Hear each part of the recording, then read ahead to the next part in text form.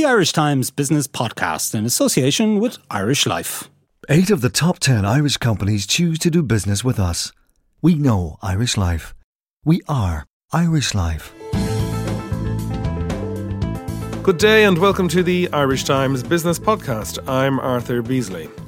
We're discussing the decision of the Federal Reserve on interest rates and the long-awaited start of the Rugby World Cup. There's no escaping either of these big events this week. To discuss the Fed, I'm joined in studio by John McManus, Irish Times business editor, and Owen Burke-Kennedy of the Irish Times business team. Later we'll talk rugby with Laura Slattery and Dominic Coyle. John McManus, the Fed is to discuss on Thursday whether to increase interest rates for the first time in 9 years. What do you think? Well, I think it's the most discussed interest rate rise in history. If it is a rise. If it will be a rise, yeah. And as you say, it comes after 9 years of zero rates. And as we sit here, it's not yet clear whether they will. It comes after several years of indicating that the Americans expected their economy was starting to recover and they expected the interest rate cycle to turn. And up until the conflagration over China during the summer and the autumn, they had sort of got it into everybody's heads that it was going to happen around now.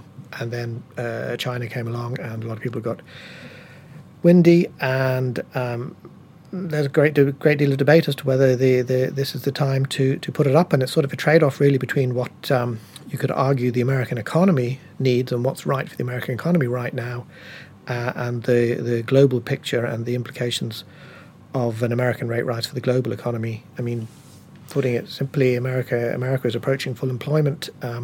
That's the main trigger for the Fed, and so all else being equal, this is when they should start putting up rates, but they can't ignore the wider picture. And the situation is that the Fed has for many months been saying that it is going to look at increasing rates this year, and the meeting on Thursday of this week is the third last meeting this year. So if it's not done this week, it's going to have to be done before the end of the year if the Fed is to stick by the guidance it has given to the market and maintain its own credibility, if you like, on that front, notwithstanding ructions in China.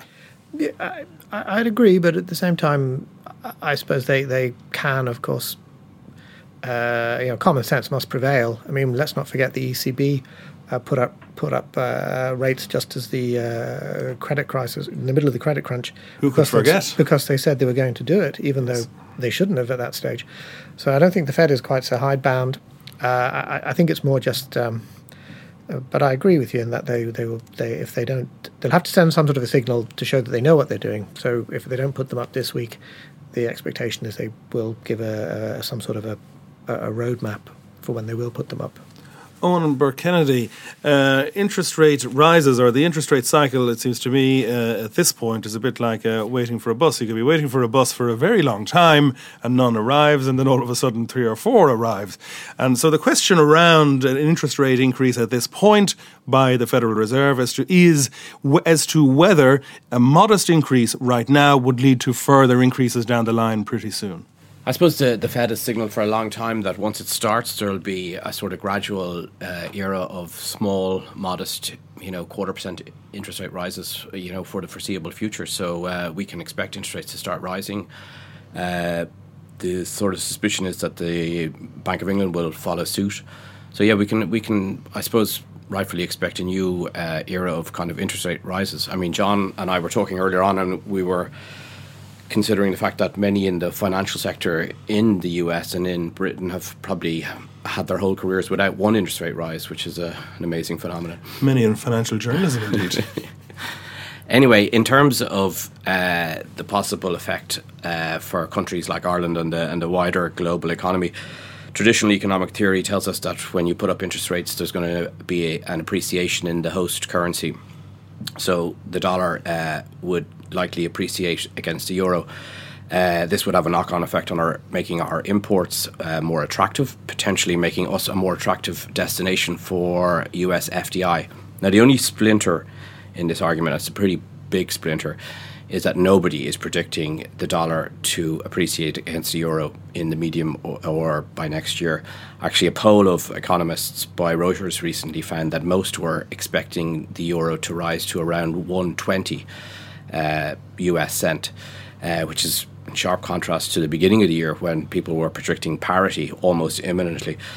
So that would have the opposite effect of making our exports less attractive, making us relatively less attractive as an FDI destination.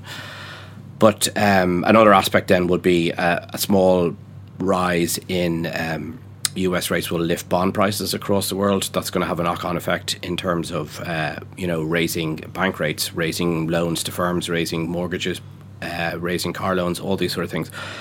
But we should also put this in perspective. I mean, a few years ago, I don't think the people in the MTMA, I should say, are going to be spooked by a 0.25% rise. I mean, a few years ago, we were paying 15% on 10-year notes, so a 0.25% is pretty modest in the context of where we've been. And it's also the case that interest rates in the Eurozone remain at rock bottom, are going to continue at rock bottom for a considerable period to come. And all of this comes against the backdrop of Mario Draghi's promise to prolong quantitative easing beyond September next year, if required. Absolutely. And I mean, we should reflect on the fact that interest rates will start to rise in Britain and America as a reflection of the central bank's view that the economy the war is over, so to speak. The economy has kind of recovered, is now on a pathway. The worst of the recession is well and truly gone. America is at full employment. A report today even suggests that wage demands in Britain is at a kind of multi-year high. So the central banks are viewing their economies as recovered. The initial part of our recovery here was based completely on a pickup in America and Britain. So these things are positive from an Irish perspective. It's absolutely the case. I mean, it's a long-standing, accepted convention in the assessment of the Irish economy right now that it was the growth in America and the UK, which were much faster to come out of recession, that really kept the Irish economy on its feet to an extent when conditions were at their worst. John McManus. But what Owen was just saying there about the kind of, on the one hand, on the other type of the implications. Well, this is an economic discussion, John. It is, but it shows you the dilemma the Fed is in. That classical economics would tell you your unemployment is low. Put up rates now, or you're just going to feed another credit bubble.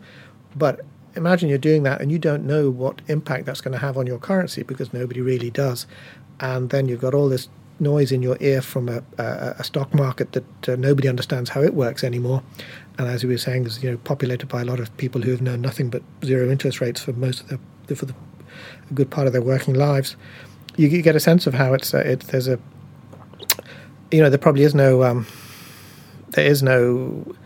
clarity as to what's the right thing to do, but I suppose you could put up interest rates and see what happens. Then you can always put them back down again, can't you? Well, that's what they do.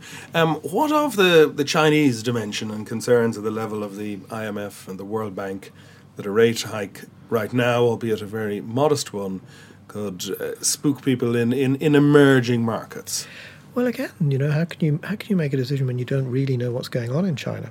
I mean, the Chinese are not really open about what's going on with their economy, and every week they're going around after journalists who are admitted to trying to manipulate the markets all on their own. Yeah, that's a very dangerous development. But so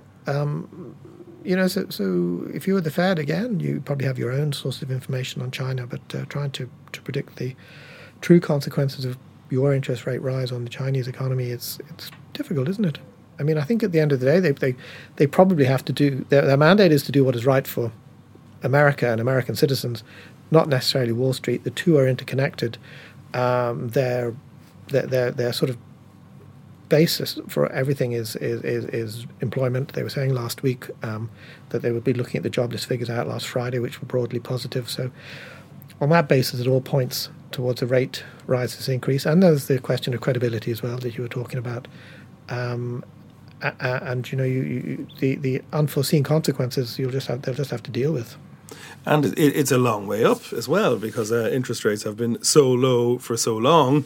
The return of normality, such as it is, could be quite a while away, but interest rates would have to increase to a substantial degree to return to normal levels. I think so. I mean, you're going to see some sort of a overreaction from the markets, and you've seen the sort of several, even talk of interest rates seems to spook them. But that's froth. That's got to die away. Yeah, that's true. But the other side of that coin is that the Fed has telegraphed this rate rise for some time now, and the expectation is if it doesn't actually happen, the markets could be equally spooked, as they'll interpret it as the Fed being unnervy and jumpy about what's happening in China. And as John said earlier, it's anyone's guess whether the Chinese problem is a wind or a storm, given the kind of untrustworthy nature of official figures coming out of China. So the Fed has, to a certain extent, painted itself into a bit of a corner. It's going to signal something strong one way or the other. Umber Kennedy, there is another dimension here, and that is the difference in the nature of the Federal Reserve System and the Bank of England to the European system. The Fed and the Bank of England were very, very quick into the world of quantitative easing, double rounds indeed of quantitative easing, but the European Central Bank was hobbled, constrained, and only latterly embarked on an initiative of that kind. Yeah, which makes the euro's relative strength through the crisis quite mystifying, given what was going on at that time. But there certainly is a different central bank culture, as we can see over the last 2 years. No doubt about it. John McManus, any reflections on that? Just to repeat that point, that the Fed's mandate includes the US economic growth.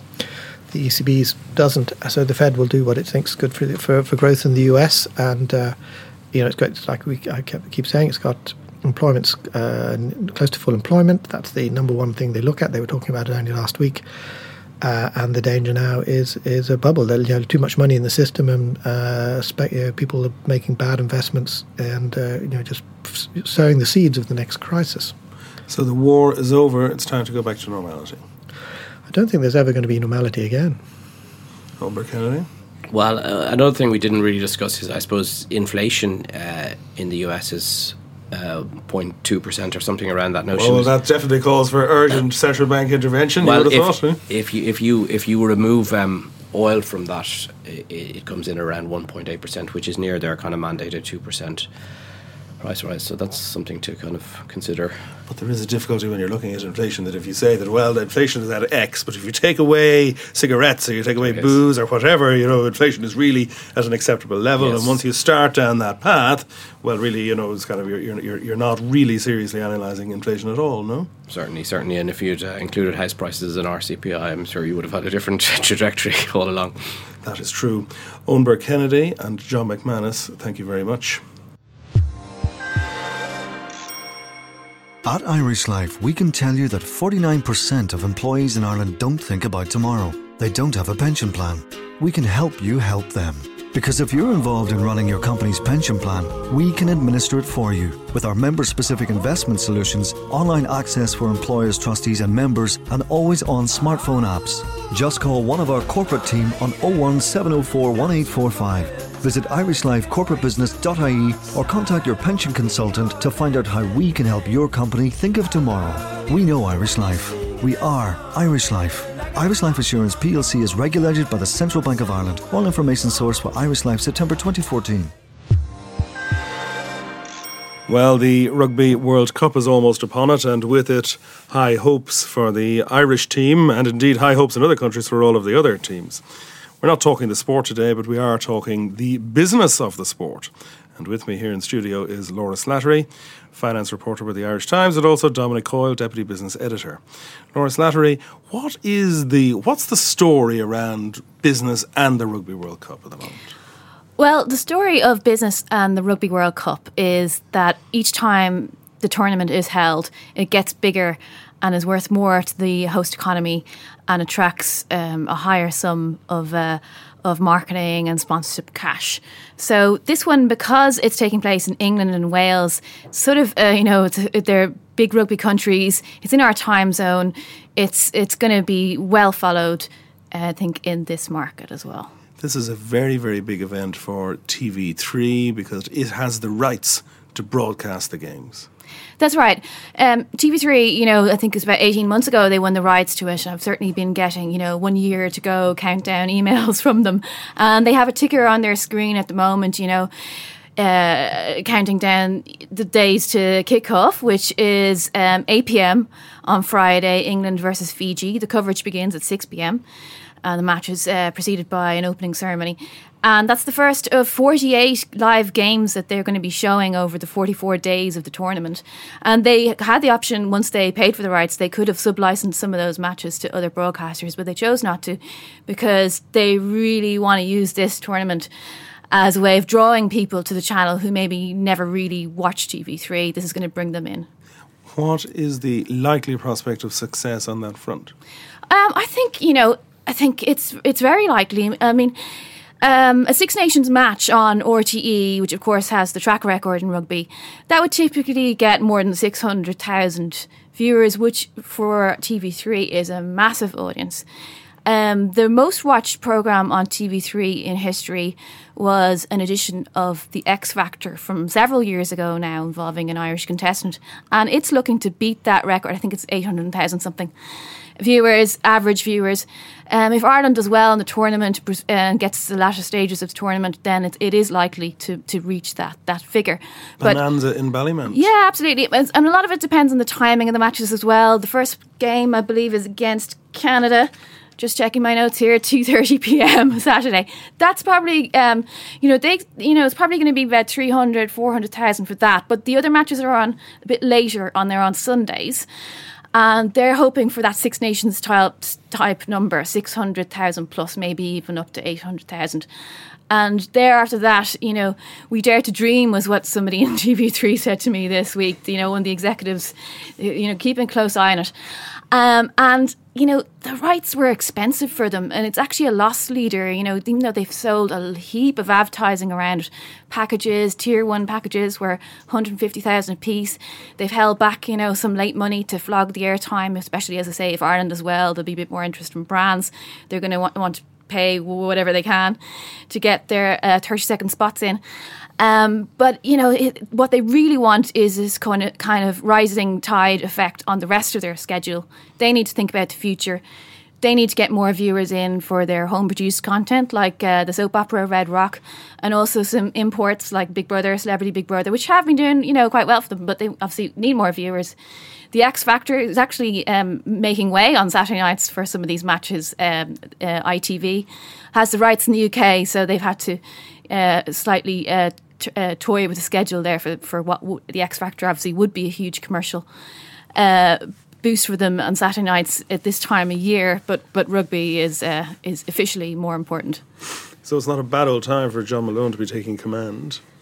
Yeah, that's right. I mean, Liberty Global, that's John Malone's company, they have bought TV3 via the local subsidiary, UPC Ireland, which is soon to rebrand as Virgin Media. So, you know, this is a big time for the broadcaster because they're hoping for more money to invest in content, and they probably do, you know, need that. They've been on a shoestring for many, many years now. I think this probably will do well for them. Is there evidence that they're boosting the other product they have to, in light of the fact that they're expecting significantly more people to be watching the channel? Well, they've scheduled other rugby themed programming. So there was one off documentary on Ireland's Call the other night, which was actually a really lovely documentary, I have to say. It wasn't particularly well watched. It was on at 10 p.m. It's called Ireland's Call. If it is repeated, and obviously it's about the origins of that anthem, if it is repeated, I do recommend checking it out. It's about Phil Coulter and how he came about with that song, and a recording of a new version of the song. And they also have a kind of a second captain style thing called the Sin Bin, which goes out on Thursday nights, where you kind of have a little bit of chat, an audience that stands around and claps and laughs, and basically rugby banter. Dominic Coyle, this, of course, is a major event across the water, but Ireland itself has ambitions to host this very event down the line. They do. They're one of 4 countries that are bidding to host the tournament in 2023. That's a decision that won't be made now till the middle of 2017, probably. But a lot of the work on that is really getting underway now. This tournament has come from a standing start 28 years ago to be the third largest global sporting event, which is phenomenal. The last time Ireland had any input into it was back in 1991. A long time ago now, Dominic. It is, and we got basically one of the pools, but there was France and the UK were all involved. And it's really only since the New Zealand tournament that, before that, the assumption had been that Ireland was too small a country to host a tournament of this scale, this magnitude. But New Zealand, again, is a similarly sized country. It was a very successful World Cup. It's much further away in terms of sponsorship and broadcasting hours and things like that for convenience. So after that, the Irish Union undertook a feasibility study to see whether such a tournament could be operated here, and the results of that study were sufficient to persuade them and the two governments, North and South, that it was an exercise worth pursuing. And it's also the case that the very face of rugby as a game, as an enterprise, has changed utterly in the last 20 years. Oh, very much so. I mean, the first World Cup was very much an amateur affair. This is now a very professional tournament on the field and, as Laura was saying, off it. And at the level of the international squad and at the level of all the other teams, there is people are accustomed to Irish success as a matter of routine almost on the field. Irish teams are not outliers in this international scene. No, we can certainly hold our own. We might like to do slightly better. A semi-final this time round will be a step forward. But yes, certainly we don't see ourselves as inferior anymore on the international playing field. And this, from the business perspective, means that rugby has essentially entered the mass market. Critical mass has been achieved. It has very much. And for an event like this, they would hope that would bring something of the scale of €800 million into the Irish economy if we were successful in hosting it. Something of the scale of 400,000 or more international visitors here for quite a space of time, because this is a tournament that goes over almost 7 weeks. And then you've got, as Laura was saying, the broadcast hours. The TV audience of the 2015 tournament is expected to be somewhere in the scale of 4.2 billion people watching in 200 plus countries, 20,000 hours of broadcasting. That's priceless tourism. The gathering wouldn't come close. I'm sure their eyes are watering in TV3 at the prospect of these kind of audiences, Laura. And they are. I mean, I don't want to get too far ahead of myself with semi-finals, but if Ireland gets to the quarter-final, if we're the runner-up in Pool D, then we'll be playing a quarter-final at Saturday at 8 p.m, which TV3 would like very much. If we actually win Pool D, it's at 1 p.m. on a Sunday, which isn't quite as appealing for perhaps. Still, I'd say people would still be willing to watch it. Oh, I think they will be. I think they'll be pretty well watched, and it's good news as well for the various sponsors. Land Rover is the TV3 sponsor, and they're also one of the big tournament sponsors as well. How much would they be in for on an initiative such as this? Well, like it's typically the line with sponsorships, broadcast sponsorships, is that it's a 6-figure sum. It's very hard to get more detail than that. Well, it's a long way from €100,000 to 999. Yeah, absolutely. Land Rover would have a bigger spend overall because they're part of the tournament sponsor family, and the others involved there are Heineken, DHL, Societe Generale, Emirates and MasterCard, and then another sort of sponsorship tier level, the official sponsors are Coca-Cola, Toshiba, Canon and Fujitsu, so that's a slightly lower tier than the so-called worldwide partners. But these are still the kind of brand names that you would associate with Soccer World Cup and that. These are kind of big global marks. They are. I mean, yeah, you see many of the main multinationals showing up,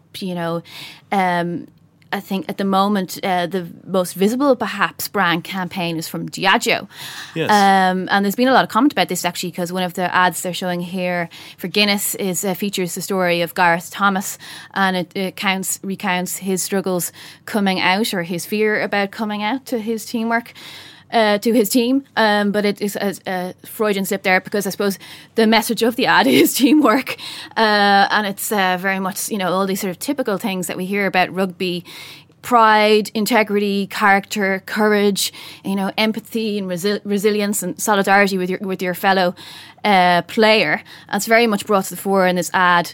I think it's great that brand has sort of allied aligned itself with being gay, people being gay. That was a time when they never did that. But on the other hand, there has been a lot of comments saying they've appropriated this struggle. They're trying to sell beer on the back of a continuing social prejudice, and some people are a little bit uncomfortable about it. So there's two sides to that. Maybe people would say that the struggle is in fact won. Maybe, I don't know. I think in sport, perhaps in particular, it hasn't been. Maybe people shaking their heads here in the studio. I don't think it has been won. I mean, obviously we're on a high here in this country because of the marriage referendum. But you have to say there was a time when Guinness would not have. Backed Gareth Thomas and put him at the centre of a campaign like this. So things have changed. Aer Lingus are in there as well. Yeah, I wanted to actually talk about Aer Lingus because I think that's a really interesting one, because in recent times their advertising has moved away from the kind of flag carrier stuff, and it's a bit more jaunty, a bit less of the old Emerald Isle. But for the rugby campaign, it's all hashtag Green Spirit. Their airlines are lucky because they have their own inventory. Essentially, they can rebrand the livery on their aircraft, which it has done. IRFU branded aircraft there, an Airbus that they unveiled in May. So it's very much along the other quality associated with rugby over the years, and for very particular historic reasons, in fact, is patriotism. In England and in Britain, rugby was associated with patriotism because of the speed at which a lot of the rugby rugby clubs encouraged their players to volunteer for service in the First World War. They were seen as being a bit quicker to do so than the more commercially minded football clubs, and with the legacy effect that a lot of the public schools in Britain in the early 1920s were very keen to choose rugby rather than football as something that their schoolboys played.